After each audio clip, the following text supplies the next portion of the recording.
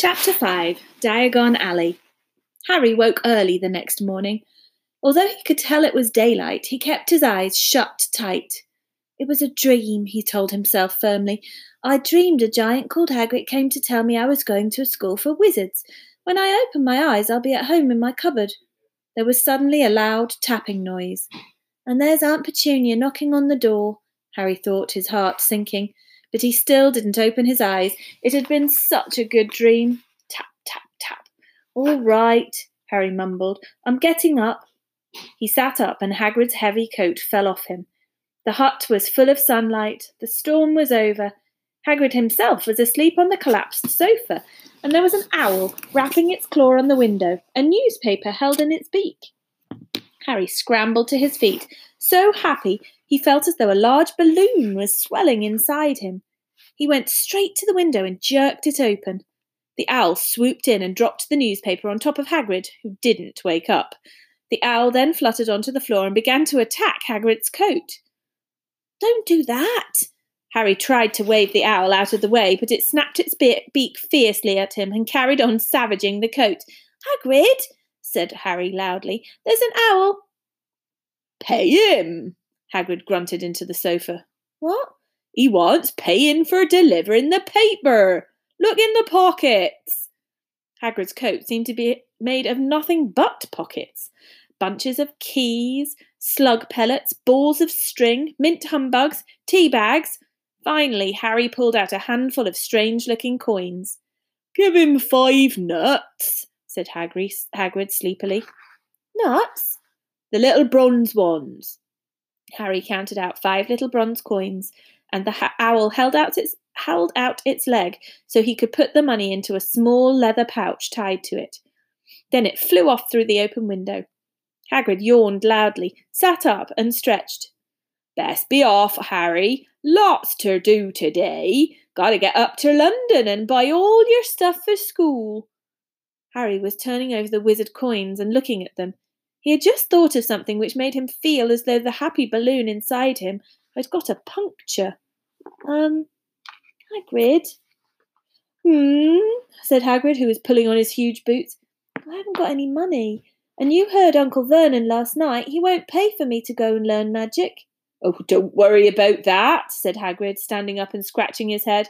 Do you think your parents didn't leave you anything? But if their house was destroyed... They didn't keep their gold in the house, boy. No, first stop for us is Gringotts. Wizard's Bank. Have a sausage, they're not bad cold. And I wouldn't say no to a bit of your birthday cake neither. Wizards have banks? Just the one. Gringotts, run by goblins. Harry dropped the bit of sausage he was holding. Goblins? Yeah, so you'd be mad to try and rob it, I'll tell you that. Never mess with goblins, Harry. Gringotts is the safest place in the world for anything you want to keep safe, except maybe Hogwarts. As a matter of fact, I got to visit Gringotts anyway, for Dumbledore. Hogwarts business. Hagrid drew himself up proudly. He usually gets me to do important stuff for him. Fetching you, getting things from Gringotts. Knows he can trust me, see? Got everything? Come on then. Harry followed Hagrid out onto the rock. The sky was quite clear now, and the sea gleamed in the sunlight. The boat Uncle Vernon had hired was still there, with a lot of water in the bottom after the storm. How did you get here? Harry asked, looking around for another boat. Flew, said Hagrid. Flew? Yeah, but we'll go back in this. Not supposed to use magic now I've got you. They settled down in the boat. Harry still staring at Hagrid, trying to imagine him flying. Seems a shame to row, though, said Hagrid, giving Harry another of his sideways looks. If I were to, speed things up a bit, would you mind not mentioning it at Hogwarts? Of course not, said Harry, eager to see more magic. Hagrid pulled out the pink umbrella again, tapped it twice on the side of the boat, and they sped off towards land. Why would you be mad to try and rob Gringotts? Harry asked. Spells. Enchantments, said Hagrid, folding his newspaper as he spoke. They say there's dragons guarding the high-security vaults, and then you got to find your way. Gringotts is hundreds of miles under London, see, deep under the underground. You'd die of hunger trying to get out, even if you did manage to get your hands on some. Harry sat and thought about this, while Hagrid read his newspaper, the Daily Prophet.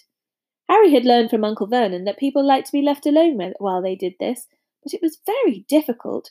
He'd never had so many questions in his life. Ministry of Magic messing things up as usual, Hagrid muttered, turning the page. There's a Ministry of Magic? Harry asked before he could stop himself. Course, said Hagrid. They wanted Dumbledore for minister, of course, but he'd never leave Hogwarts, so old Cornelius Fudge got the job. Bungler, if ever there was one. So he pelts Dumbledore with owls every morning asking for advice. But what does a Ministry of Magic do? Well, their main job is to keep it from the muggles that there's still witches and wizards up and down the country. Why? Why?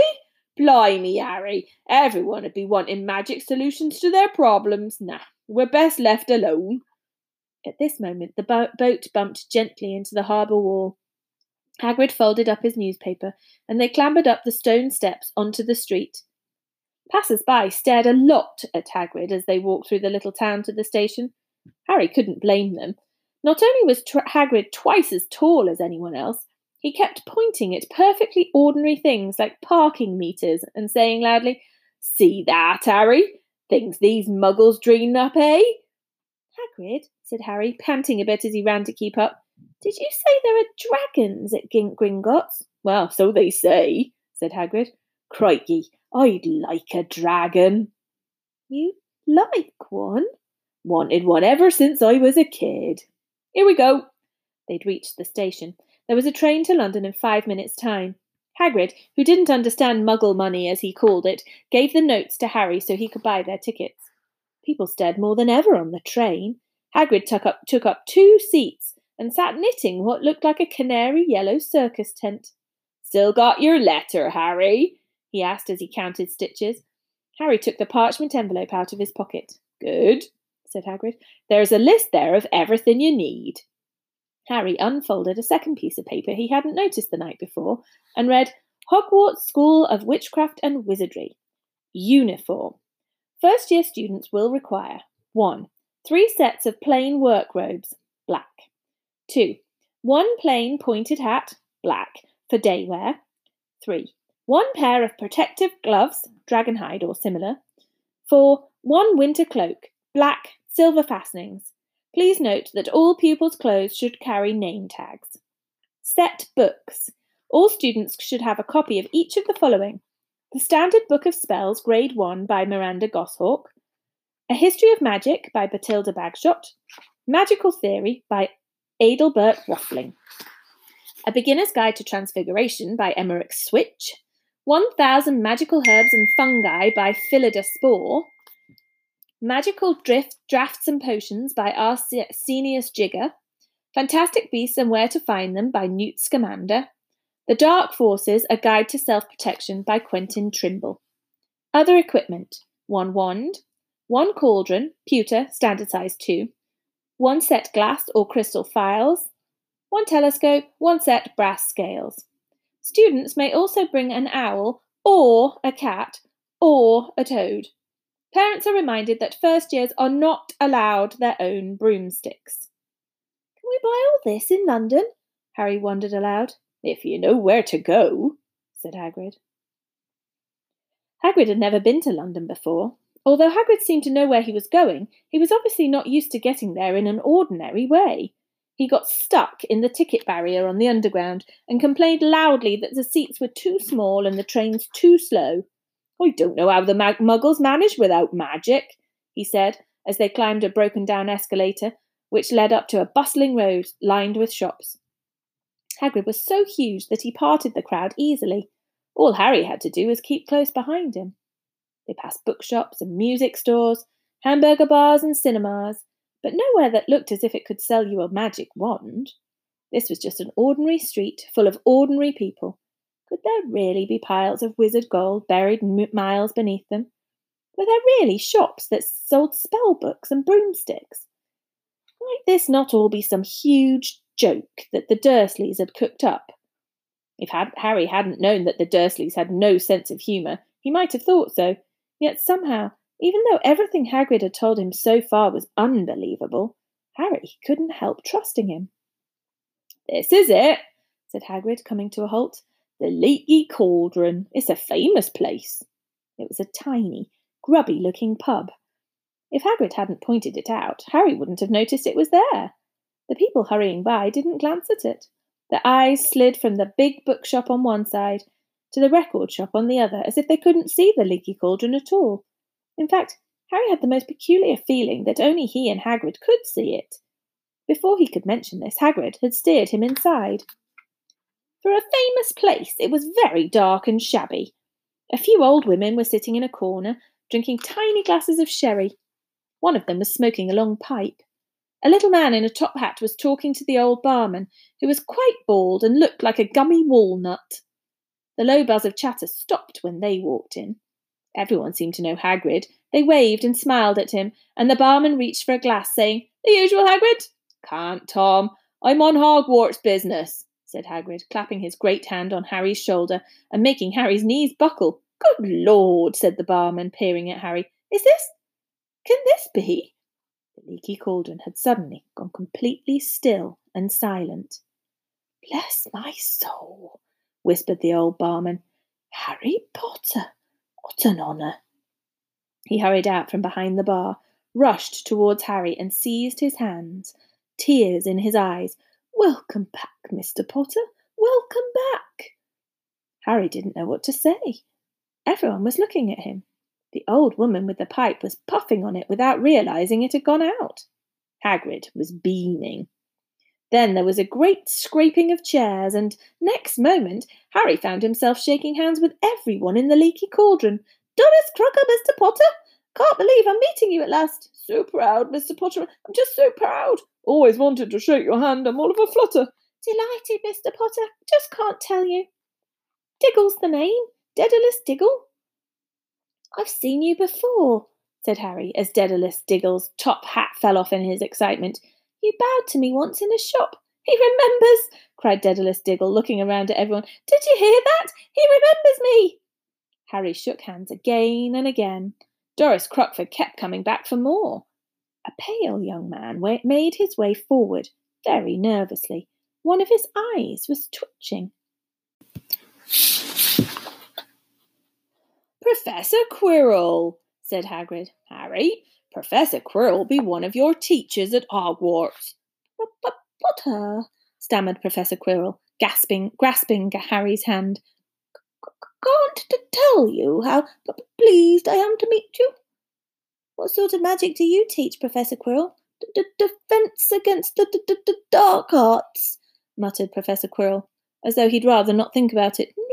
"Not that you need it, Potter?"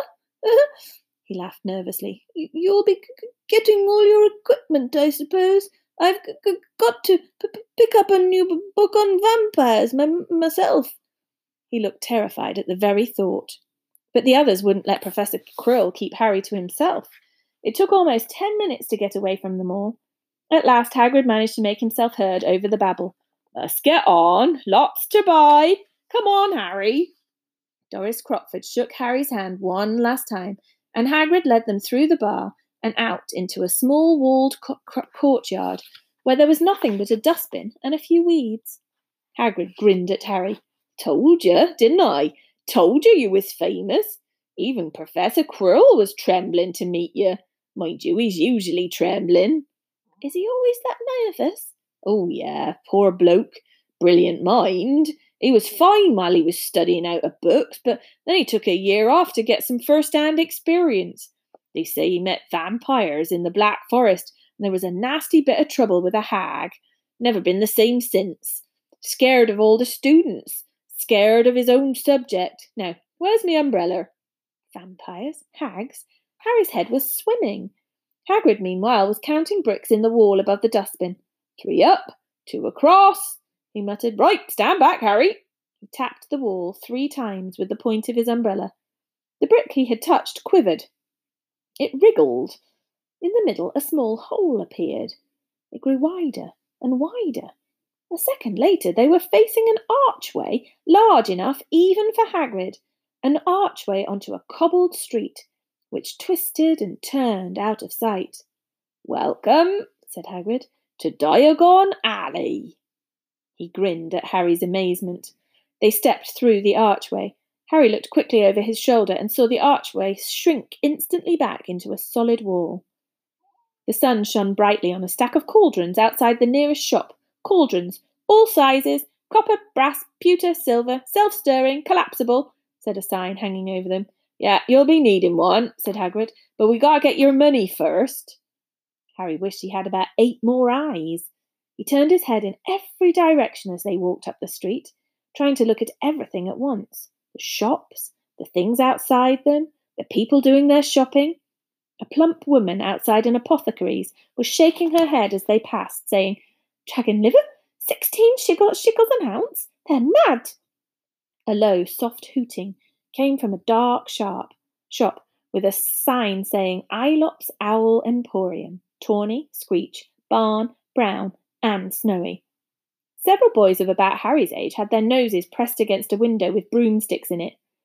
"Look," Harry heard one of them say, "the new Nimbus 2000, fastest ever." There were shops selling robes, shops selling telescopes, and strange silver instruments Harry had never seen before. Windows stacked with barrels of bats' spleens and eels' eyes, tottering piles of spell books, quills, and rolls of parchment, potion bottles, globes of the moon. "Gringotts," said Hagrid. They had reached a snowy white building which towered over the other little shops.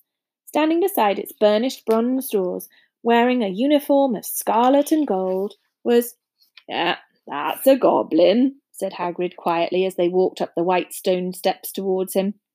The goblin was about a head shorter than Harry. He had a swarthy, clever face, a pointed beard, and Harry noticed very long fingers and feet. He bowed as they walked inside. Now they were facing a second pair of doors, silver this time, with words engraved upon them. "Enter, stranger, but take heed of what awaits the sin of greed. For those who take but do not earn must pay most dearly in their turn. So if you seek beneath our floors a treasure that was never yours, thief, you have been warned, beware of finding more than treasure there."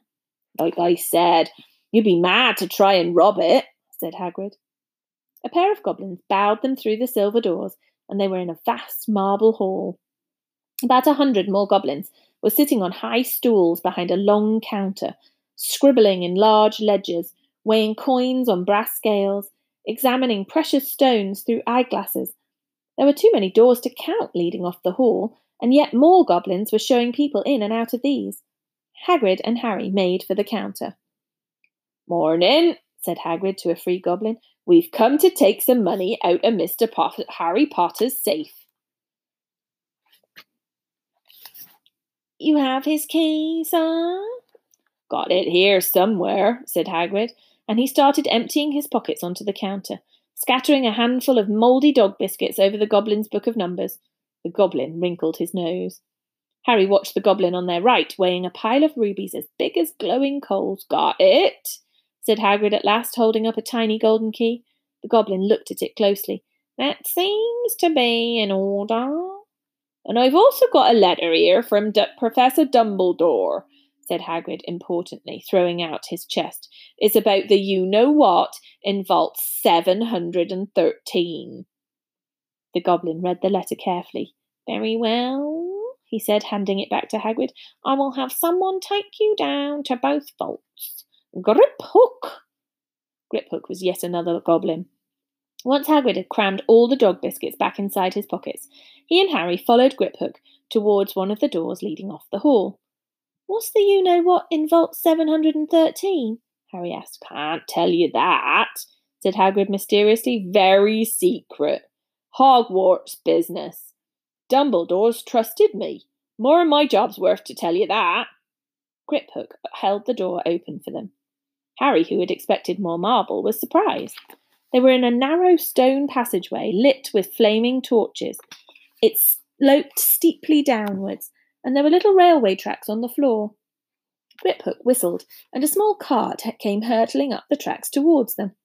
They climbed in, Hagrid with some difficulty, and were off.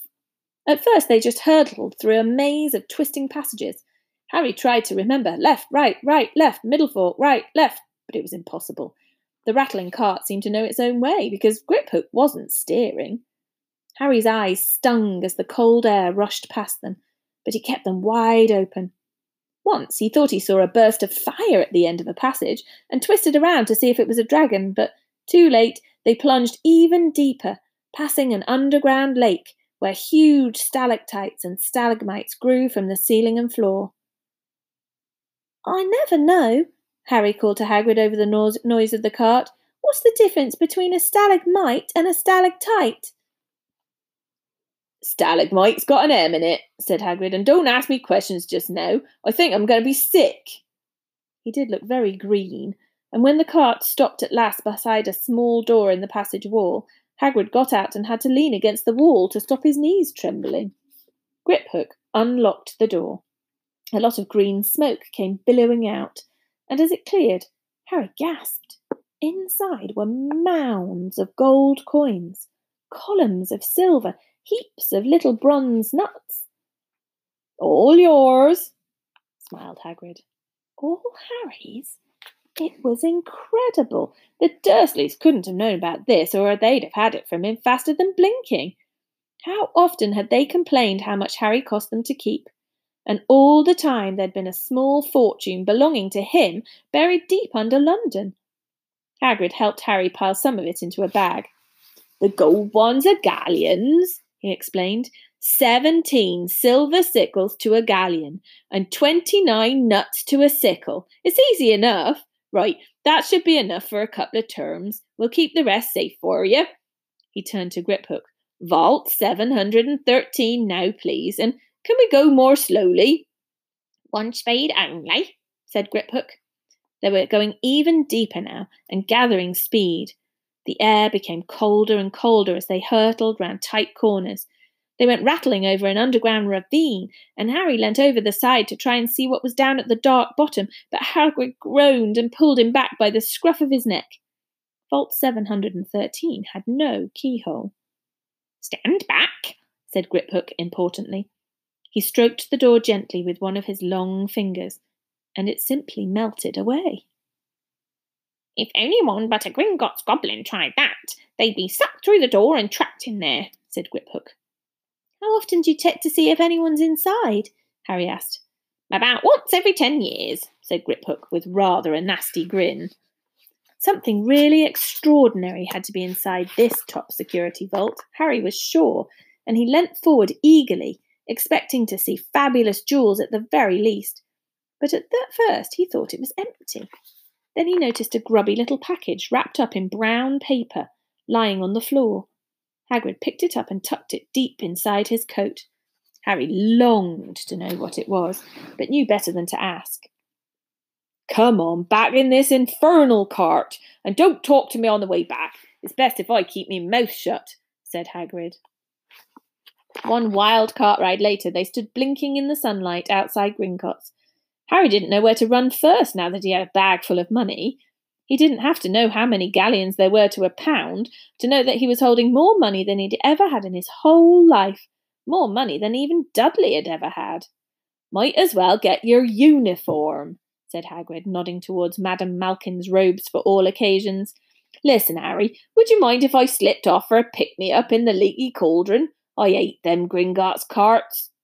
He still did look a bit sick, so Harry entered Madame Malkin's shop alone, feeling nervous. Madame Malkin was a squat, smiling witch dressed all in mauve. "Hogwarts, dear," she said when Harry started to speak. "Got the lot here. Another young man being fitted up just now, in fact." In the back of a shop, a boy with a pale, pointed face was standing on a footstool, while a second witch pinned up his long black robes. Madame Malkin stood Harry on a stool next to him, slipped a long robe over his head, and began to pin it to the right length. "Hello," said the boy. "Hogwarts too?" "Yes," said Harry. "My father's next door buying my books, and mother's up the street looking at wands," said the boy. He had a bored, drawling voice. "Then I'm going to drag them off to look at racing brooms. I don't see why first years can't have their own." I think I'll bully Father into getting me one, and I'll smuggle it in somehow.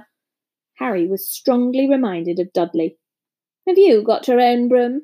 The boy went on. No, said Harry. Play Quidditch at all? No, Harry said again, wondering what on earth Quidditch could be. I do. Father says it's a crime if I'm not picked to play for my house, and I must say I agree. Know what house you'll be in yet? No, said Harry, feeling more stupid by the minute.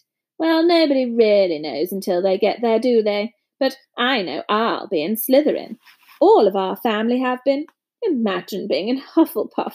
I think I'd leave, wouldn't you? Said Harry, wishing he could say something a bit more interesting. I say, look at that man, said the boy suddenly, nodding towards the front window. Hagrid was standing there, grinning at Harry and pointing at 2 large ice creams to show that he couldn't come in. Where's Hagrid? Said Harry, pleased to know something the boy didn't. He works at Hogwarts. Oh, said the boy, I've heard of him. He's a sort of servant, isn't he? He's the gamekeeper, said Harry. He was liking the boy less and less every second. Yes, exactly. I heard he's a sort of savage, lives in a hut in the school grounds, and every now and then he gets drunk, tries to do magic, and ends up setting fire to his bed. I think he's brilliant, said Harry coldly. Do you? Said the boy with a slight sneer. Why is he with you? Where are your parents? They're dead, said Harry shortly. He didn't feel much like going into the matter with this boy. Oh, sorry, said the other, not sounding sorry at all. But they were our kind, weren't they? They were a witch and wizard, if that's what you mean. I really don't think they should let the other sort in, do you? They're just not the same. They've never been brought up to know our ways. Some of them have never even heard of Hogwarts until they get the letter. Imagine. I think they should keep it in the old wizarding families. What's your surname, anyway? But before Harry could answer, Madame Malkin said, That's you done, my dear. And Harry, not sorry for an excuse to stop talking to the boy, hopped down from the footstool. Well, I'll see you at Hogwarts, I suppose, said the drawling boy. Harry was rather quiet as he ate the ice cream Hagrid had bought him, chocolate and raspberry with chopped nuts. What's up? Said Hagrid. Nothing, Harry lied. They stopped to buy parchment and quills. Harry cheered up a bit when he found a bottle of ink that changed colour as you wrote. When they'd left the shop, he said, Hagrid, what's Quidditch? Blimey, Harry, I keep forgetting how little you know, not knowing about Quidditch. Don't make me feel worse, said Harry. He told Hagrid about the pale boy in Madame Malkin's. And he said people from Muggle families shouldn't even be allowed in. You're not from a Muggle family. If he'd known who you were. He's grown up knowing your name if his parents are wizarding folk. You saw him in the leaky cauldron. Anyway, what does he know about it? Some of the best I ever saw were the only ones with magic in 'em in a long line of muggles. Look at your mum. Look what she had for a sister. So, what is Quidditch? It's our sport. Wizard sport. It's like football in the muggle world. Everyone follows Quidditch. Played up in the air on broomsticks, and there's 4 balls. Oh, sort of hard to explain the rules. And what are Slytherin and Hufflepuff? Schoolhouses. There's 4.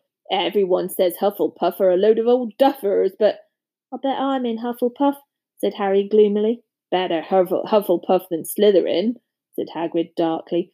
There's not a single witch or wizard who went bad who wasn't in Slytherin. You know who was one. You know who was at Hogwarts? 10 years and years ago, said Hagrid.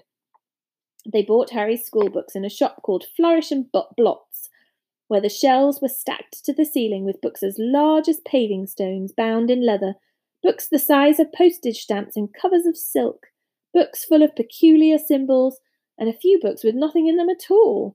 Even Dudley, who never read anything, would have been wild to get his hands on some of these. Hagrid almost had to drag Harry away from curses and counter-curses, bewitch your friends and befuddle your enemies with the latest revenges, hair loss, jelly legs, tongue-tying, and much, much more, by Professor Vindictus Viridian. I was trying to find out how to curse Dudley. I'm not saying that's not a good idea, but you're not to use magic in the Muggle world, except in very special circumstances. said Hagrid. "And anyway, you couldn't work any of them curses yet. You'll need a lot more study before you get to that level." Hagrid wouldn't let Harry buy a solid gold cauldron either. "It says pewter on your list." But they got a nice set of scales for weighing potion ingredients and a collapsible brass telescope. Then they visited the apothecary's, which was fascinating enough to make up for its horrible smell, a mixture of bad eggs and rotted cabbages. Barrels of slimy stuff stood on the floor, jars of herbs, dried roots, and bright powders lined the walls. Bundles of feathers, strings of fangs, and snarled claws hung from the ceiling. While Hagrid asked the man behind the counter for a supply of some basic potion ingredients for Harry, Harry himself examined silver unicorn horns at 21 galleons each, and minuscule glittery black beetle eyes, 5 nuts a scoop. Outside the apothecary's, Hagrid checked Harry's list again. "Just your one left? Oh yeah, and I still haven't got your birthday present." Harry felt himself go red. "You don't have to." "I know I don't have to. Tell you what, I'll get your animal, not a toad. Toads went out of fashion years ago. You'd be laughed at. And I don't like cats. They make me sneeze. I'll get you an owl. All the kid want owls. They're dead useful. Carry your post and everything." 20 minutes later, they left Ailop's Owl Emporium, which had been dark and full of rustling and flickering, jewel-bright eyes. Harry now carried a large cage, which held a beautiful snowy owl, fast asleep with her head under her wing. He couldn't stop stammering his thanks, sounding just like Professor Quirrell. "Don't mention it," said Hagrid gruffly. "Don't expect you've had a lot of presents from them Dursleys. Just Ollivander's left now. Only place for wands, Ollivander's, and you gotta have the best wand." A magic wand. This was what Harry had been really looking forward to. The last shop was narrow and shabby. Peeling gold letters over the door read, "Ollivander's, makers of fine wands since 382 BC. A single wand lay on a faded purple cushion in the dusty window. A tinkling bell rang somewhere in the depths of the shop as they stepped inside. It was a tiny place, empty except for a single spindly chair, which Hagrid sat on to wait. Harry felt strangely as though he had entered a very strict library. He swallowed a lot of new questions which had just occurred to him, and looked instead at the thousands of narrow boxes piled neatly right up to the ceiling. For some reason the back of his neck prickled. The very dust and silence in here seemed to tingle with some secret magic. "Good afternoon," said a soft voice. Harry jumped. Hagrid must have jumped too, because there was a loud crunching noise, and he got quickly off the spindly chair. An old man was standing before them, his wide, pale eyes shining like moons through the gloom of the shop. "Hello," said Harry awkwardly. "Ah, yes," said the man. Yes. I thought I'd be seeing you soon, Harry Potter." It wasn't a question. "You have your mother's eyes. It seems only yesterday she was in here herself buying her first wand. 10 1/4 inches long, swishy, made of willow. Nice wand for charm work." Mr. Ollivander moved closer to Harry. Harry wished he would blink. Those silvery eyes were a bit creepy. "Your father, on the other hand, favoured a mahogany wand. 11 inches, pliable, a little more power, and excellent for transfiguration. Well, I say your father favoured it. It's really the wand that chooses the wizard, of course." Mr. Ollivander had come so close that he and Harry were almost nose to nose. Harry could see himself reflected in those misty eyes. "And that's where—" Mr. Ollivander touched the lightning scar on Harry's forehead with a long white finger. "I'm sorry to say I sold the wand that did it," he said softly. 13 1/2 inches. Powerful wand, very powerful, and in the wrong hands. Well, if I'd known what that wand was going out in the world to do." He shook his head and then, to Harry's relief, spotted Hagrid. Rubeus Hagrid, how nice to see you again. Oak, 16 inches. Rather bendy, wasn't it? It was, sir, yes, said Hagrid. Good wand, that one. But I suppose they snapped it in half when you got expelled, said Mr. Ollivander, suddenly stern. Yes, they did, yes, said Hagrid, shuffling his feet. I've still got the pieces, though, he added brightly. But you don't use them, said Mr. Ollivander sharply.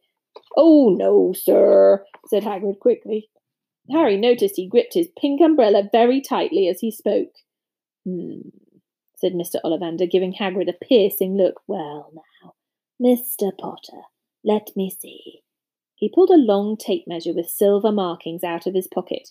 Which is your wand arm? Well, I'm right-handed, said Harry. Hold out your arm. That's it. He measured Harry from shoulder to finger, then wrist to elbow, shoulder to floor, knee to armpit, and round his head. As he measured, he said, Every Ollivander wand has a core of a powerful magical substance, Mr. Potter. We use unicorn hairs, phoenix tail feathers, and the heartstrings of dragons. No two Ollivander wands are the same, just as no two unicorns, dragons, or phoenixes are quite the same. And of course, you will never get such good results with another wizard's wand. Harry suddenly realized that the tape measure, which was measuring between his nostrils, was doing this on his own. Mr. Ollivander was flitting around the shelves, taking down boxes. That will do, he said, and the tape measure crumpled into a heap on the floor. Right then, Mr. Potter, try this one. Beechwood and dragon heartstring, 9 inches. Nice and flexible. Just take it and give it a wave. Harry took the wand and, feeling foolish, waved it around a bit. But Mr. Ollivander snatched it out of his hand almost at once. Maple and phoenix feather, 7 inches. Quite whippy. Try. Harry tried, but he had hardly raised the wand when it too was snatched back by Mr. Ollivander. No. Here, ebony and unicorn hair, 8.5 inches. Springy. Go on. Try it out. Harry tried and tried. He had no idea what Mr. Ollivander was waiting for. The pile of tried wands was mounting higher and higher on the spindly chair, but the more wands Mr. Ollivander pulled from the shelves, the happier he seemed to become. Tricky customer, hey? Not to worry. We'll find the perfect match here somewhere. I wonder now. Yes, why not? Your unusual combination. Holly and phoenix feather, 11 inches, nice and supple. Harry took the wand. He felt a sudden warmth in his fingers. He raised the wand above his head, brought it swishing down through the dusty air, and a stream of red and gold sparks shot from the end like a firework, throwing dancing spots of light onto the walls. Hagrid whooped and clapped, and Mr. Ollivander cried, "Oh, bravo! Yes, indeed! Oh, very good! Well, how curious! How very curious!" "Sorry," said Harry, "but what's curious?" Mr. Ollivander fixed Harry with his pale stare. "I remember every wand I've ever sold, Mr. Potter. Every single wand. It so happens that the phoenix whose tail feather is in your wand gave another feather, just one other. It is very curious indeed that you should be destined for this wand, when its brother gave you that scar." Harry swallowed. "Yes, 13.5 inches. You. Curious indeed how these things happen. The wand chooses the wizard, remember. I think we must all expect great things from you, Mr. Potter. After all, he who must not be named did great things. Terrible, yes, but great." Harry shivered. He wasn't sure he liked Mr. Ollivander too much. He paid 7 gold galleons for his wand, and Mr. Ollivander bowed them from his shop.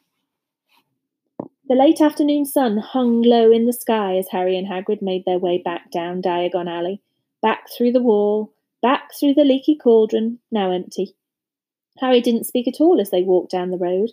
He didn't even notice how much people were gawping at them on the underground, laden as they were with all their funny-shaped packages, with the sleeping snowy owl on Harry's lap. Up another escalator, out onto Paddington Station. Harry only realised where they were when Hagrid tapped him on the shoulder. "Got time for a bite to eat before your train leaves?" he said. He bought Harry a hamburger, and they sat down on plastic seats to eat them. Harry kept looking around. Everything looked so strange, somehow.